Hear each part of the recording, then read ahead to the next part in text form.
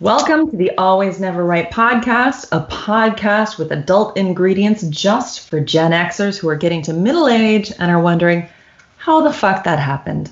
Thanks for joining us on the Podfix Network. I'm Jake Farrell. And I'm Elwood Biggs. Tonight, we're going to be a little bit single-minded. We decided we'd cover one topic only. And that's provided we don't veer off topic, because we do that. But please continue. Fair, very fair. Okay, so it's all going to be spurred by one topic, but we all know what we're like. But that topic is da da da da da da da.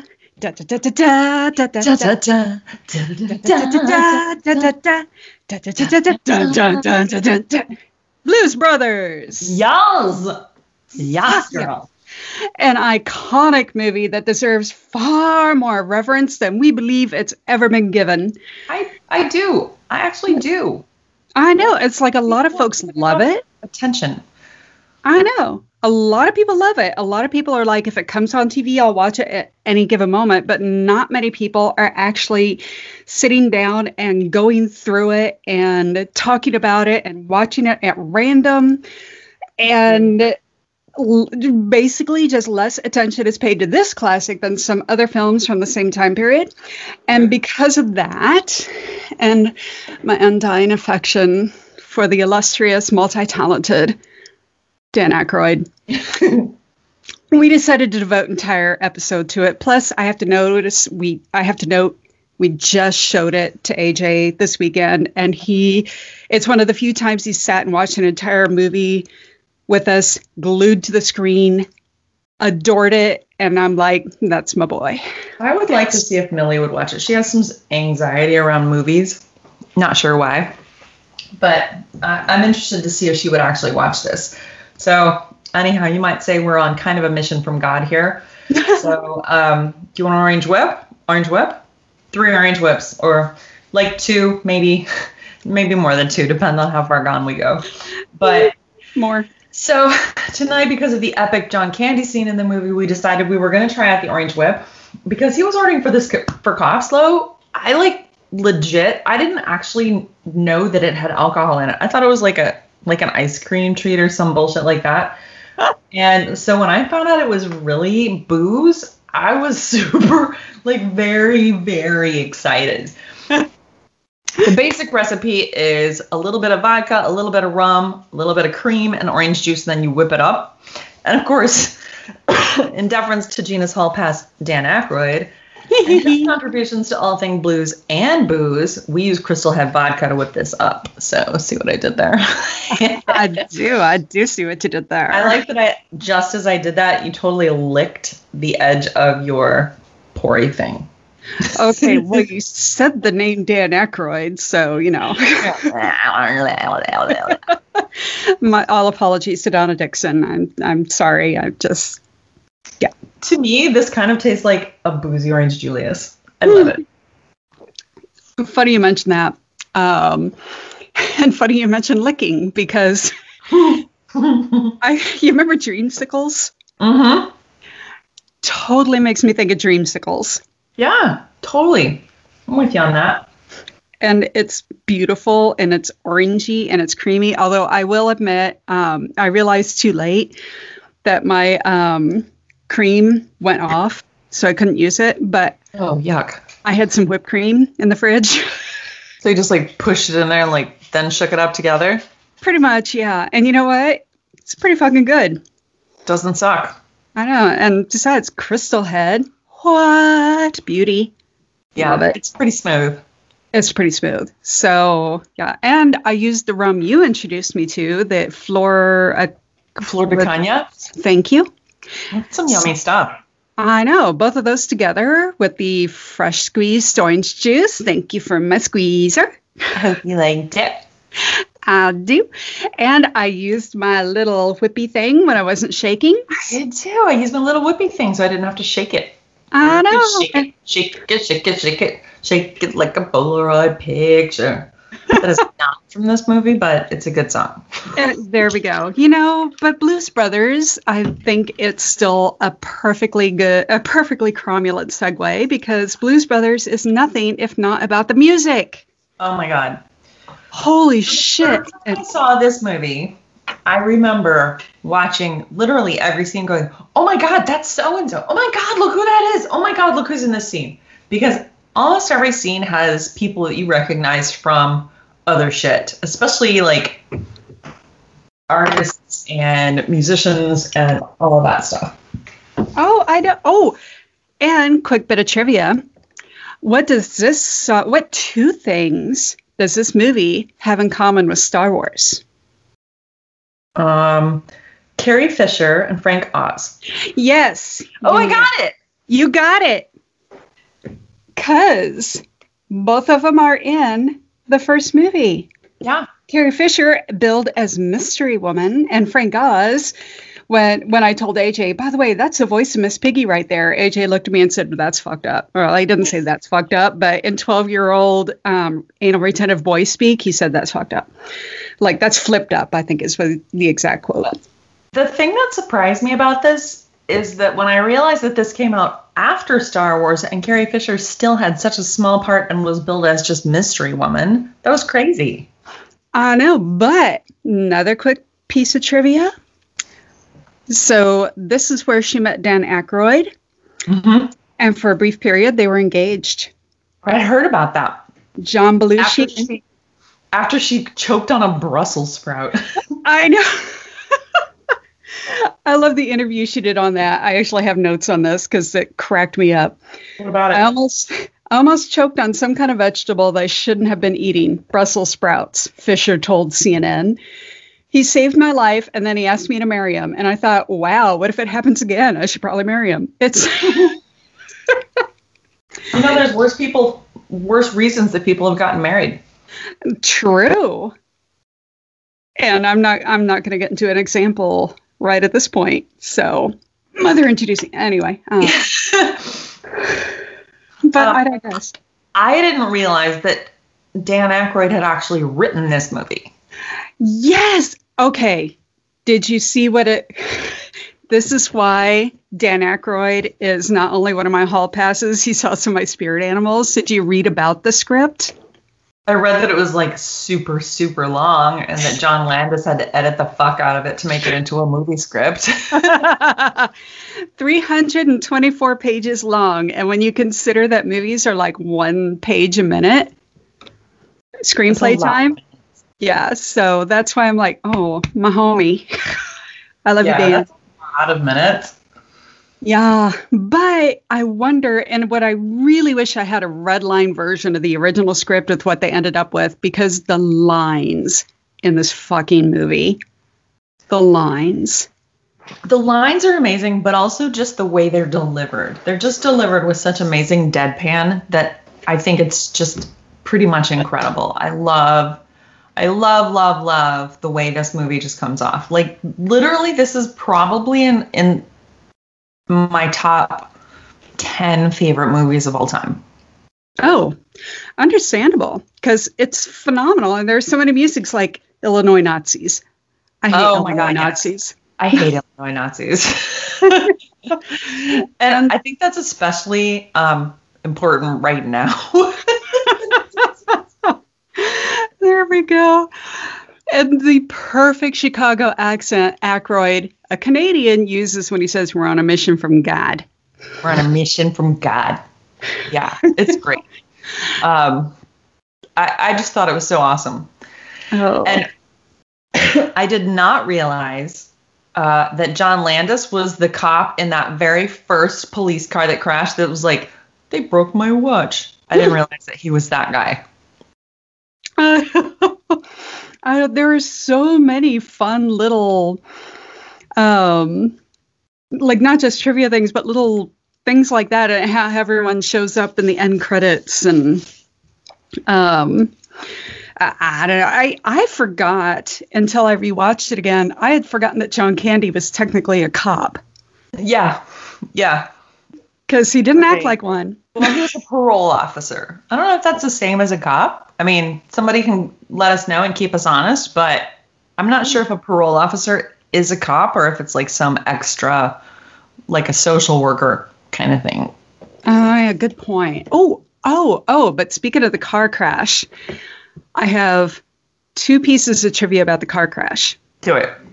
Okay, number 1. Did you know that this film holds the world record for the number of car crashes? Not true.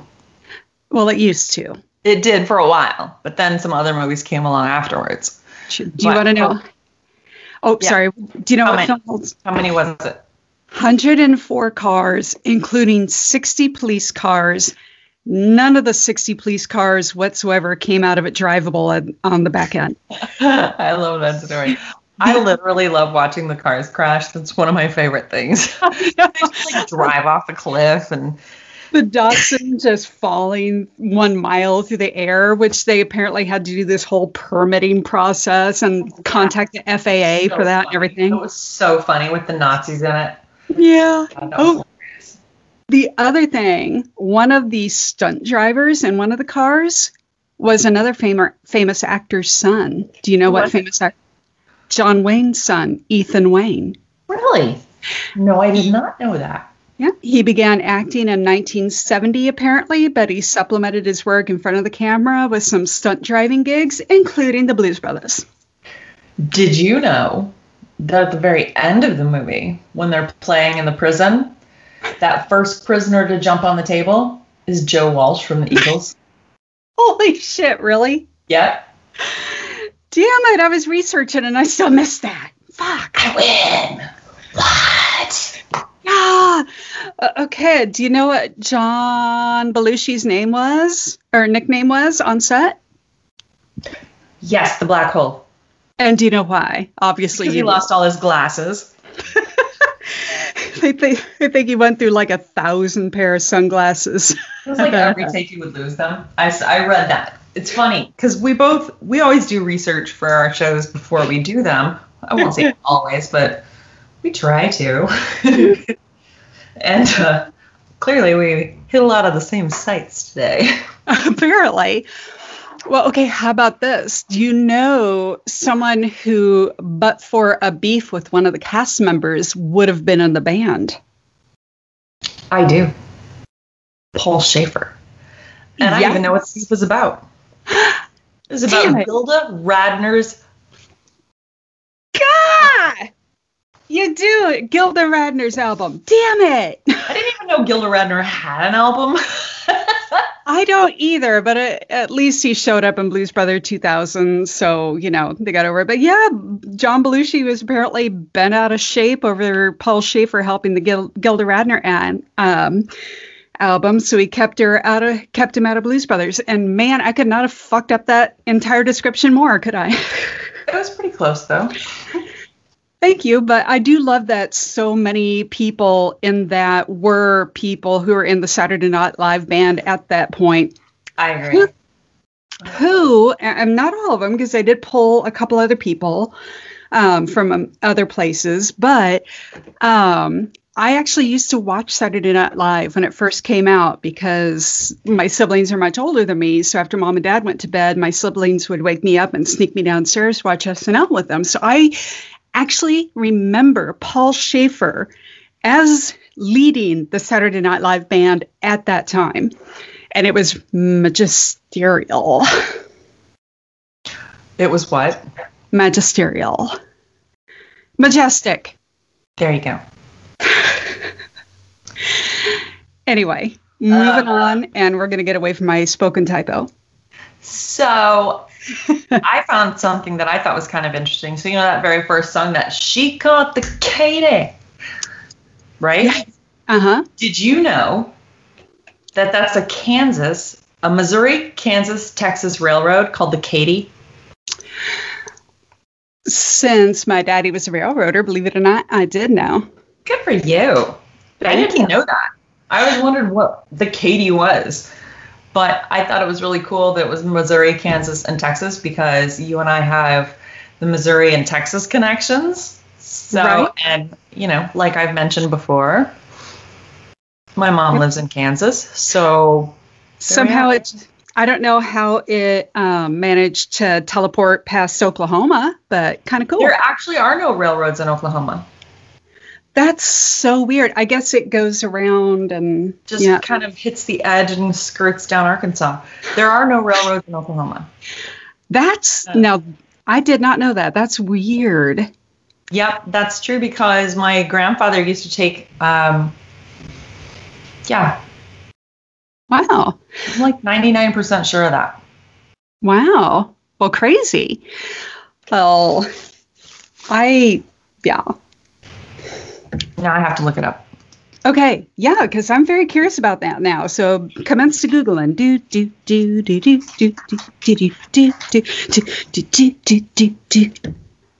Amtrak just began rail service in Oklahoma in 2018.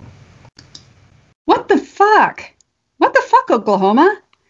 Yeah. Well, now if y'all are having a trivia night some night and that comes up, you know. Now you guys know. There you go. And you're welcome, by the way, for winning. So what's your favorite band member's name from the Blues Brothers band? Probably Matt Guitar Murphy. I just really like him. I can see that. I gotta swing on the side of Donald Duck Dunn. Yeah? Yeah, because Donald Duck Dunn. How can you not love that? I just always thought it was hilarious. Of course, the first time I watched this movie, I was like 10 years old. So, of course, Donald Duck would be the one that stuck with me.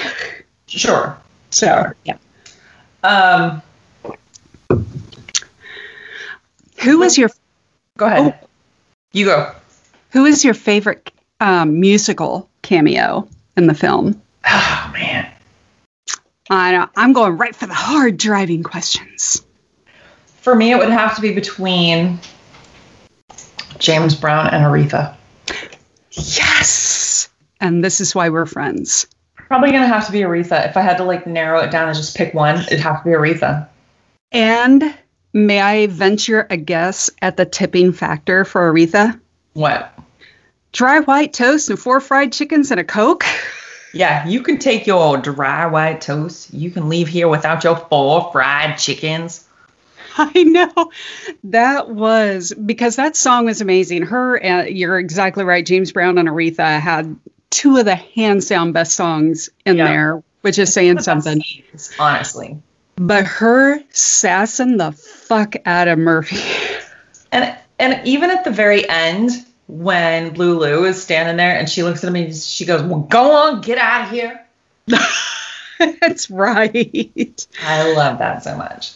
I know. She was fucking magic. And every time I looked at that, I thought of, believe it or not, of all things, Obama's inauguration and the giant ass hat.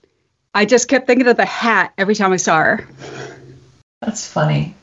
But I'm weird that way. So thank you for that. So what question were you going to ask? I was going to ask what your favorite scene is. If you had to pick one scene that makes you absolutely look at this movie and be like, fuck yes. I have been trying to think of this all day. And I can easily narrow it down to 3. But if I have to pick just one, what would you pick? Oh, okay. I literally have been thinking about this all day and having a really, really hard fucking time sorting this out.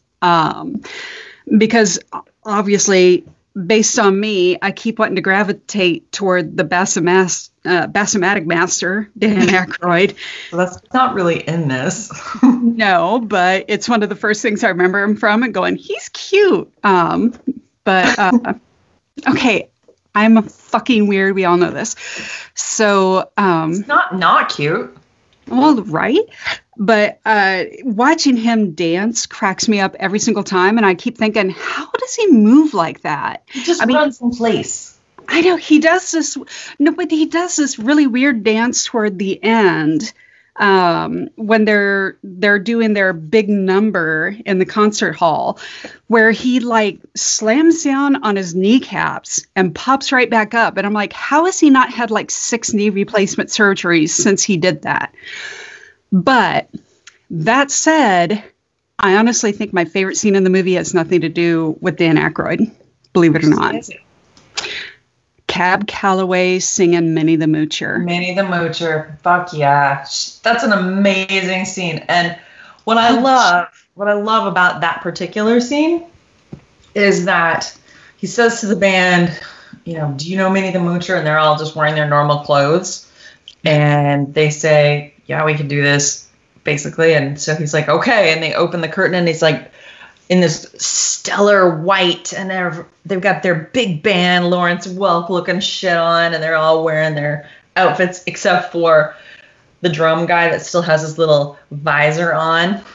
But the audience is just like, I don't know what to think. And then the second he starts going, they just go crazy.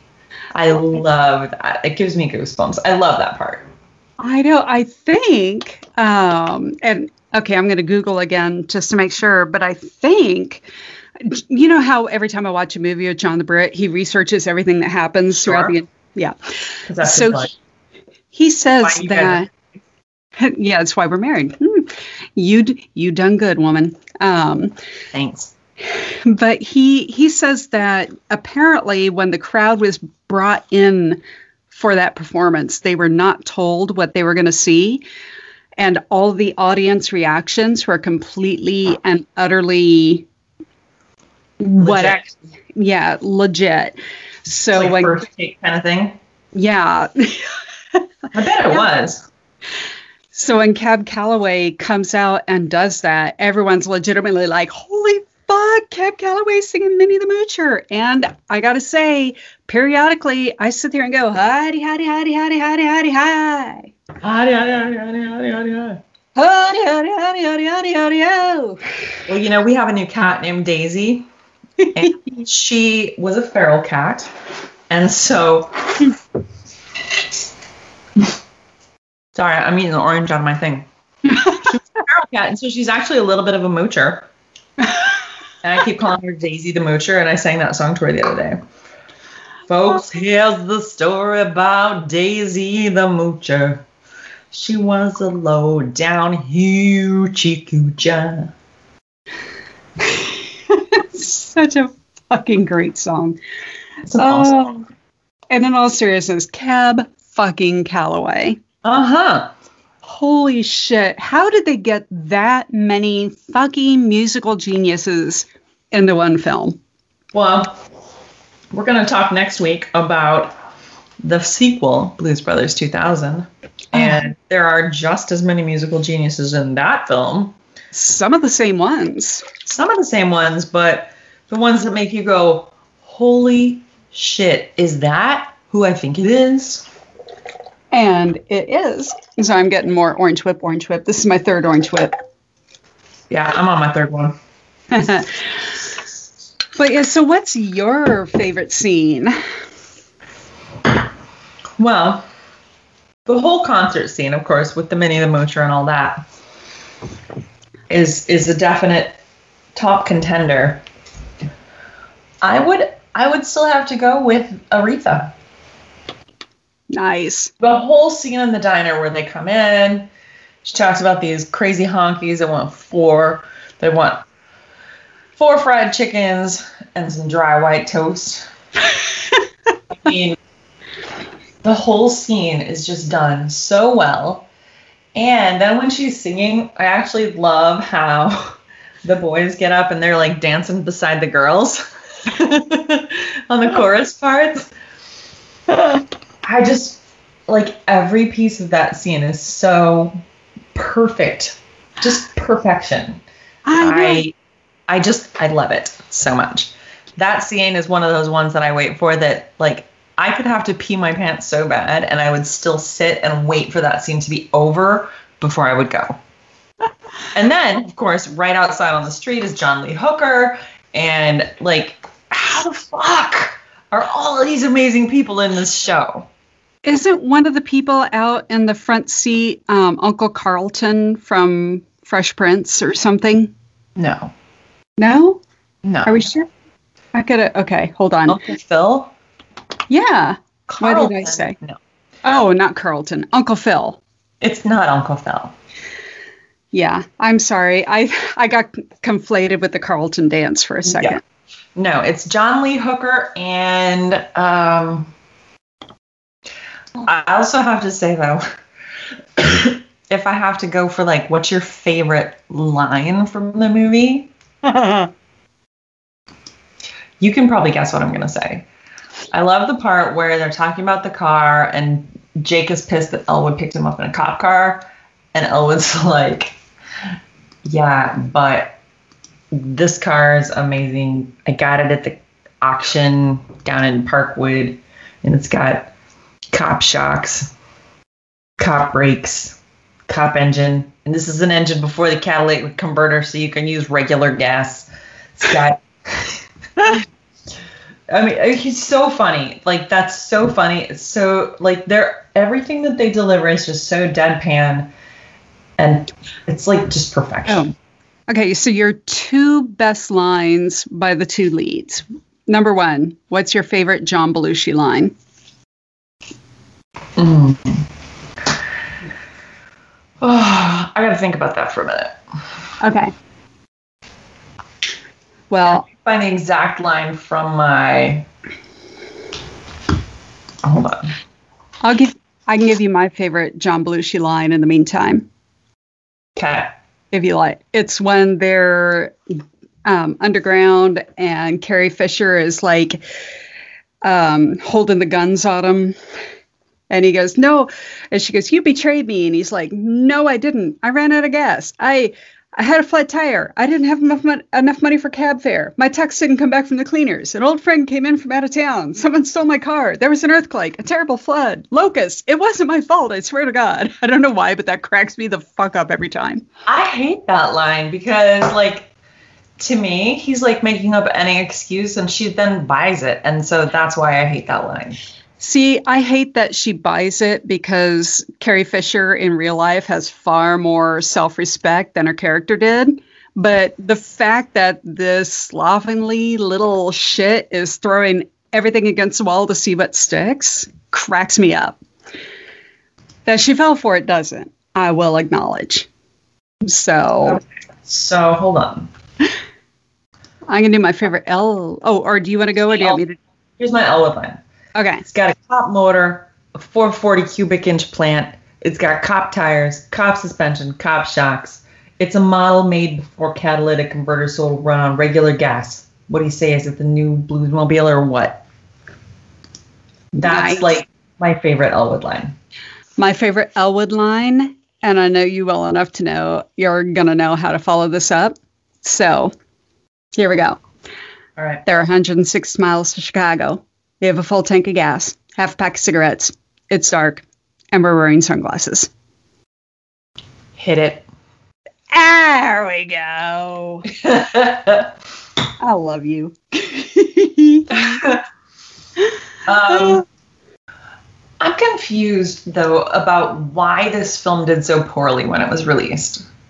I don't know either. And obviously, it made an impact with my family because I shit you not, my older brother named, we had a dog that was born all black, but with like almost like a white cross on his chest, kind of like a collar and a tie. Okay. And my brother named him Elwood. And we had a litter of kittens about the same time. And my favorite cat out of there, my brother also named Jake. And I was like, fuck you, I'm going to name the cat. But in retrospect, I'm like, thank you, big brother, for naming them Jake and Elwood, because it's a great childhood memory of mine now. I'd like to show you the shirt I'm wearing tonight. You wore it. Yay. It is my St. Helens of the Blessed Shroud Orphanage shirt. Because that's important. Oh, it absolutely is. And I mean, Joliet Jake. Yeah. I gotta admit, when the nun, the whole scene with the penguin. The whole scene with the penguin is hilarious how like all the stuff starts happening magically, like the door magically opens and all of that. That's amazing. We told AJ that you need to watch until the end of the scene, and then watched her glide backwards through the door. It was fucking brilliant. Seriously, inspired fucking movie. And do you remember when she threw them down the stairs and said, what was it she said? Like, you have bad attitudes or something like that. Something like that. Oh. My other favorite scene legit is when they're driving through the mall. And they're like, this mall has lots of room. And they're like deliberately aiming for the store edges and trying to like knock the glass down and stuff. And they keep hitting stuff, and then they're driving by stuff, and they're like, oh, Pier 1. I love that part so much. They're like calling out the stores. Oh, I had an epiphany this morning because of that scene, or yesterday because of that scene. So we were sitting there, and I'm like, oh, I've been in this mall. My ex-husband took me to this mall. That mall has not been open since 1978. I know you haven't been in that mall. No, my ex-husband. Just like every other mall. I know. My ex-husband took me to a mall in Calumet City once and told me this is a mall where that scene from the Blues Brothers was filmed. And I totally fucking believed him. Of course you did. And it was just yesterday when I figured out he lied. So there's that. Super funny that you just got that. You're welcome. Welcome to my world. I loved saying, we're on a mission from God. Something I found out today as I was researching this is that Aretha Franklin's career had kind of started to go downward. And once she did this movie, it went back up hugely. Like, she got a huge resurgence just from doing this. Right? Apparently so did James Brown. Yeah, because of disco. Disco had kind of replaced these R&B people from the 60s. And because of that, it was sort of gone. And then all of a sudden, this was huge. How weird is it that a Canadian and where's John Belushi from? Hold on, like a Canadian. Oh, he's from Chicago. A Canadian and a guy from Chicago completely revitalized two careers out of randomness because of a Killer Bee sketch on Saturday Night Live. What? So here's something I was devastated to hear. Oh, no. With Carrie Fisher, she had two really big deal on-screen kisses in 1980. Harrison Ford, John Belushi. And she said, John's a better kisser. Oh, really? I did not catch that in my research. Wow. I was devastated to hear that. That's devastated. Because Han Solo is my hall pass. Well, sorry, you're fucked then. But I get Dan Aykroyd, who I'm sure took notes because he's an Aspie. I'm sure he's a shitty kisser too. No, he's an Aspie. He will have taken notes and can now perfectly mimic. I guarantee. I'm an Aspie. I know these things. Did you know that the movie actually raised $200,000 for Chicago orphanages? I did not know that. Yeah. Holy shit.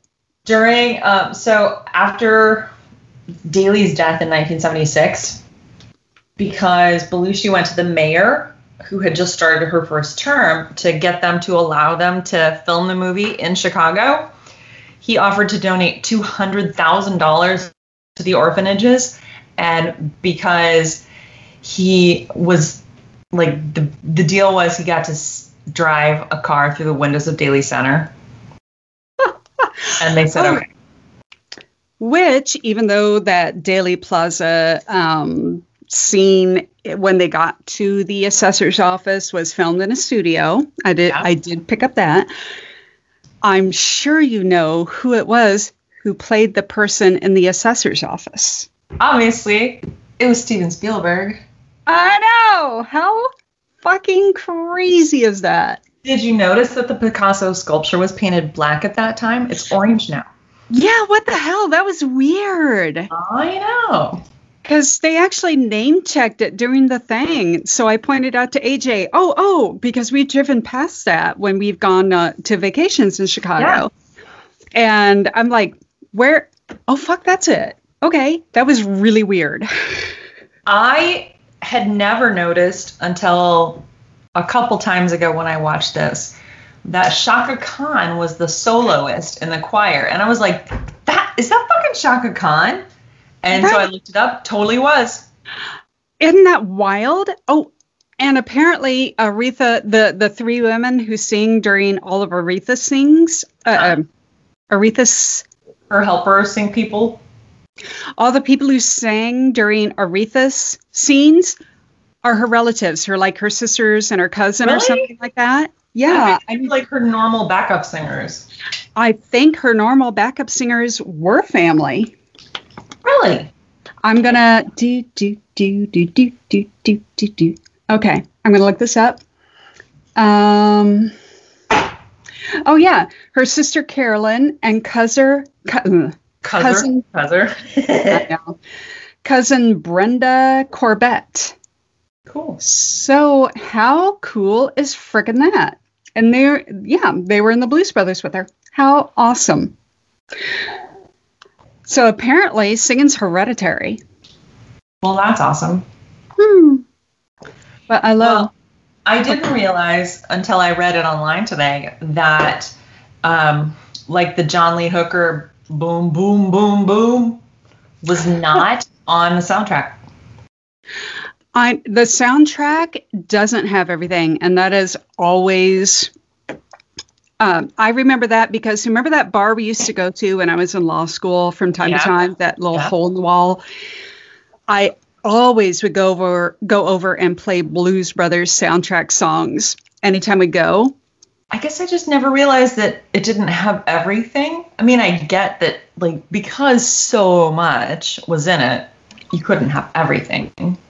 Yeah, but that was one that always really broke my heart because I looked for it. And I'm like, no, how can you not have that? That was back when it was all on CD as opposed to being digital. Right. Which is funny because before that was on vinyl, and we don't even say that as being the old thing now, but I digress. CDs are the old thing because vinyl is new and cool. Yeah, you would think it was. I may... Did you know that John Belushi made twice as much as Dan Aykroyd? I saw that, which is wild since Dan Aykroyd even helped write the fucking script. Yep. Which you know what else Dan Aykroyd scripted with the idea that John Belushi would be in it, except he died before it could happen? What? Ghostbusters. Really? What part was he supposed to play? The Bill Murray part?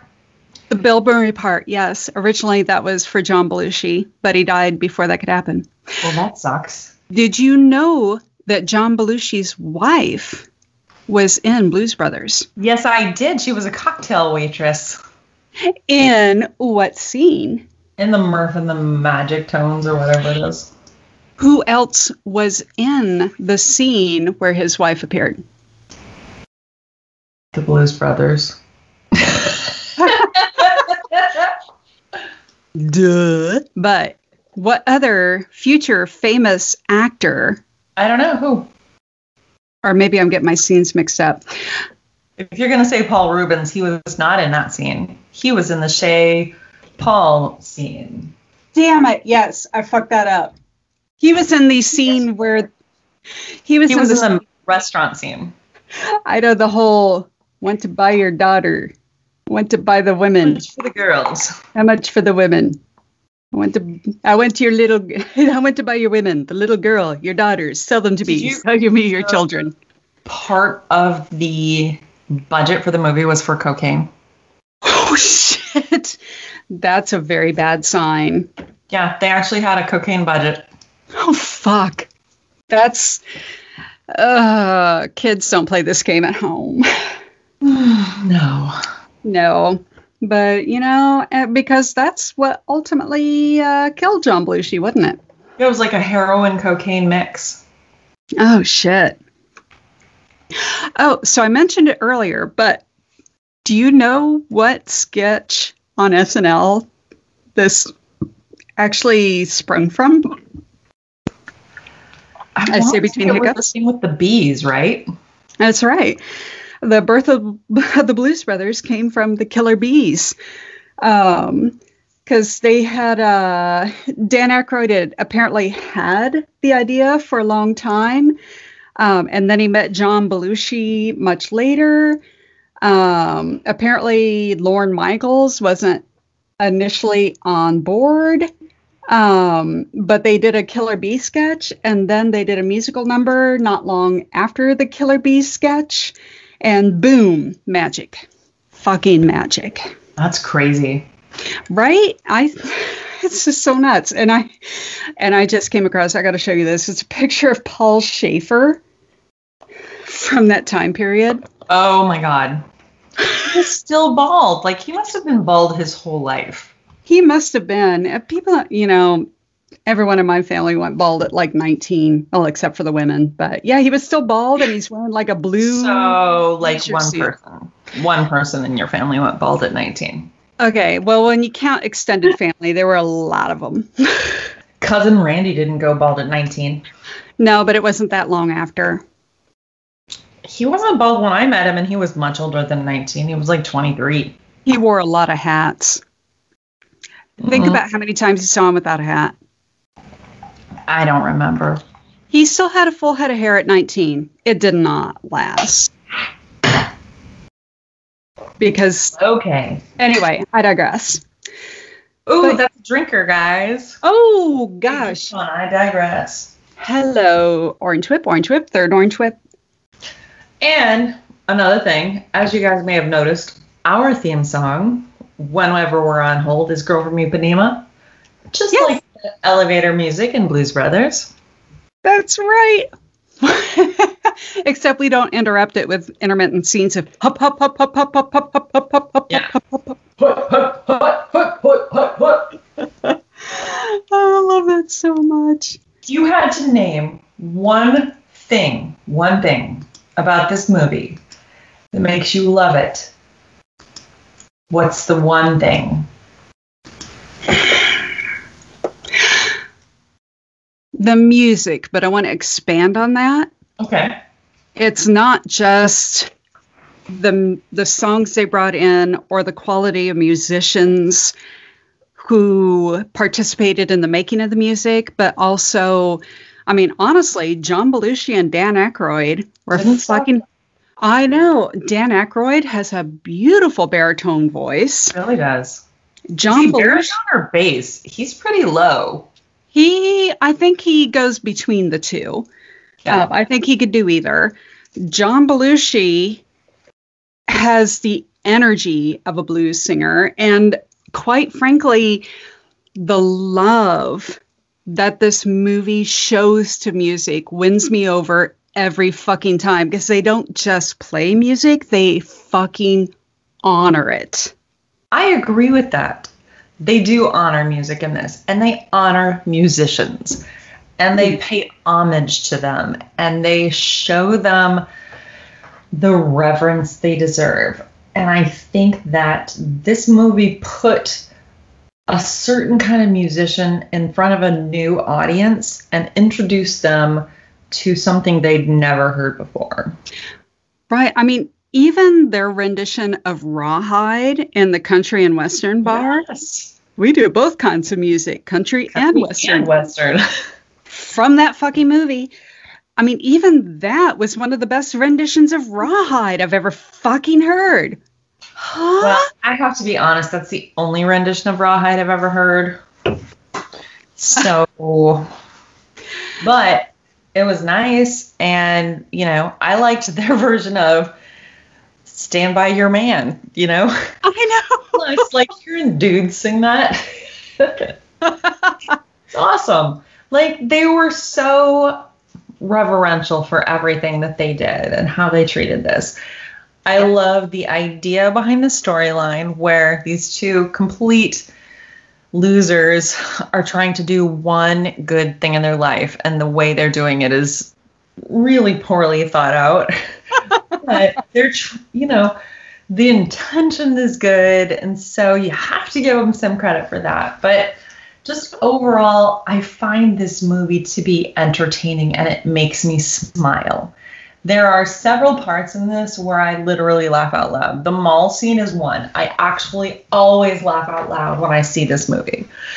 And that's not something that happens a lot. There's a lot of movies I think are funny, a lot of movies that I really enjoy. This is one where I actually have a couple places where I do laugh out loud. And there's a couple places where I just am so excited, like the Minnie the Moocher part and the Aretha Franklin part, James Brown part.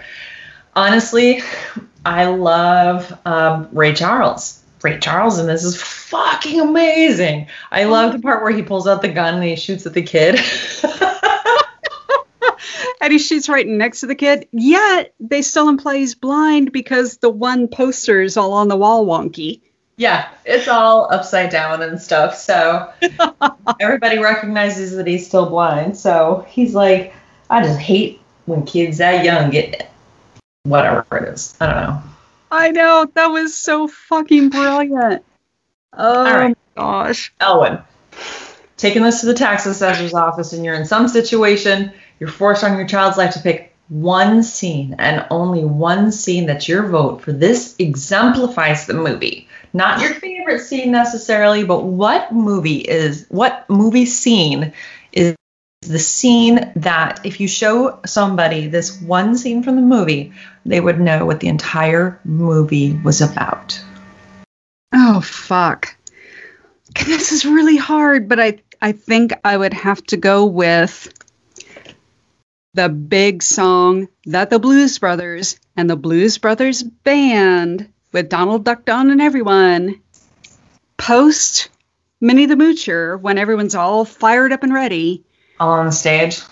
All on stage, all doing it. The crazy ass dances where Dan Aykroyd should no longer have fucking kneecaps. John Candy and the Wings going orange whip, 3 orange whips.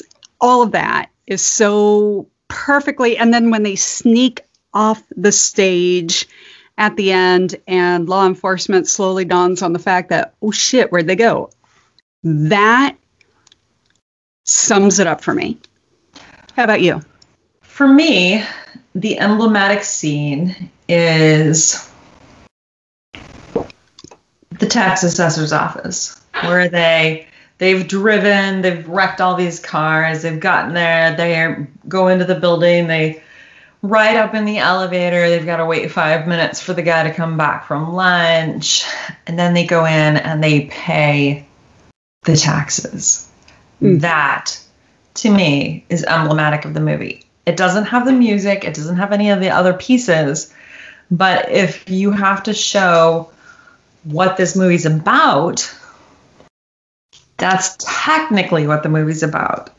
It doesn't give you the insight into how they got there or anything like that, but it does show what the movie's about. So I guess that would be it. I see that. Plus it has the random ass cameo. Yep. They're all have guns pointed at them at the end of the scene. Yeah, it's all hut, hut, hut, hut, hut, hut, hut, hut, hut. So. Good point. Yeah, I get that. I think the only other thing would maybe be the very end, Jailhouse Rock. Scene. Yeah. Jailhouse scene was one I considered. Considered that. I also considered the scene where I considered the scene at the country and western bar. Awesome. I like that one of our considered scenes both of us had was Jailhouse Rock. Yeah. Because again, random cameo. So many scenes that can be taken from this movie and stand on their own, and you would know exactly what movie it was from and what it's about if you know about the movie. And no matter what, it will always remain one of those movies that when I am flipping through channels and I happen upon it, it fucking stays. Yeah, absolutely. I own it. Yeah, I bought this. I also bought our next week's topic, which is Blues Brothers 2000. So if y'all want to get caught up ahead of time, this was a largely panned movie. And like nobody liked it because they wanted this to be Blues Brothers, which of course it's not going to be because John Belushi's dead. However, I thought this movie was great. And I think there's a lot of really positive things about it. The kid, but you know. I have one friend who actually has gone on record saying she likes Blues Brothers 2000 more than the original. Wow, that's a big statement. There is some pretty amazing things, especially the Battle of the Bands at the end. But the Louisiana we'll this week. Oh my God, the Louisiana Gator Boys. I paid so much money to see that band. I have notes for next week already. I know, me too. I do too. All right. Anyway, so as always, just remember you can find our topics and the recipes for what we're drinking because Orange Whip posted on the website at alwaysneverright.com at some point when I get around to it. We also have a contact us page for a reason, so send us whatever you love. And we would love to hear from you, so long as it's love, because again, fragile ego. But reach out. That's me, by the way. Jill can take it. I can't. No, I'm actually pretty fragile. Anyway, thank you for joining us for a Classic Movies in 2021 episode of Always Never Right. I'm Jake. And I'm Elwood. Thank you so much for making us part of your week. We'll talk more next week, my dolls. And thank you for joining us on the Podfix Network. And that was not even close to a Chicago accent. I kind of fucked that up. That was a lot more like Elvis, not Elwood. But whatever. Whatever. Mixed priorities. Love you guys. Bye. Bye. Standard disclaimer. Always Never Right is in no way, shape, or form performed or produced by professional advice givers. We've just lived a lot. So if any of our life experiences prove useful, we're happy to share, especially if we can share in an entertaining way. But if you have serious problems, please see a therapist, doctor, psychiatrist, life coach, or someone who is actually trained to know what the hell they're doing when passing out advice.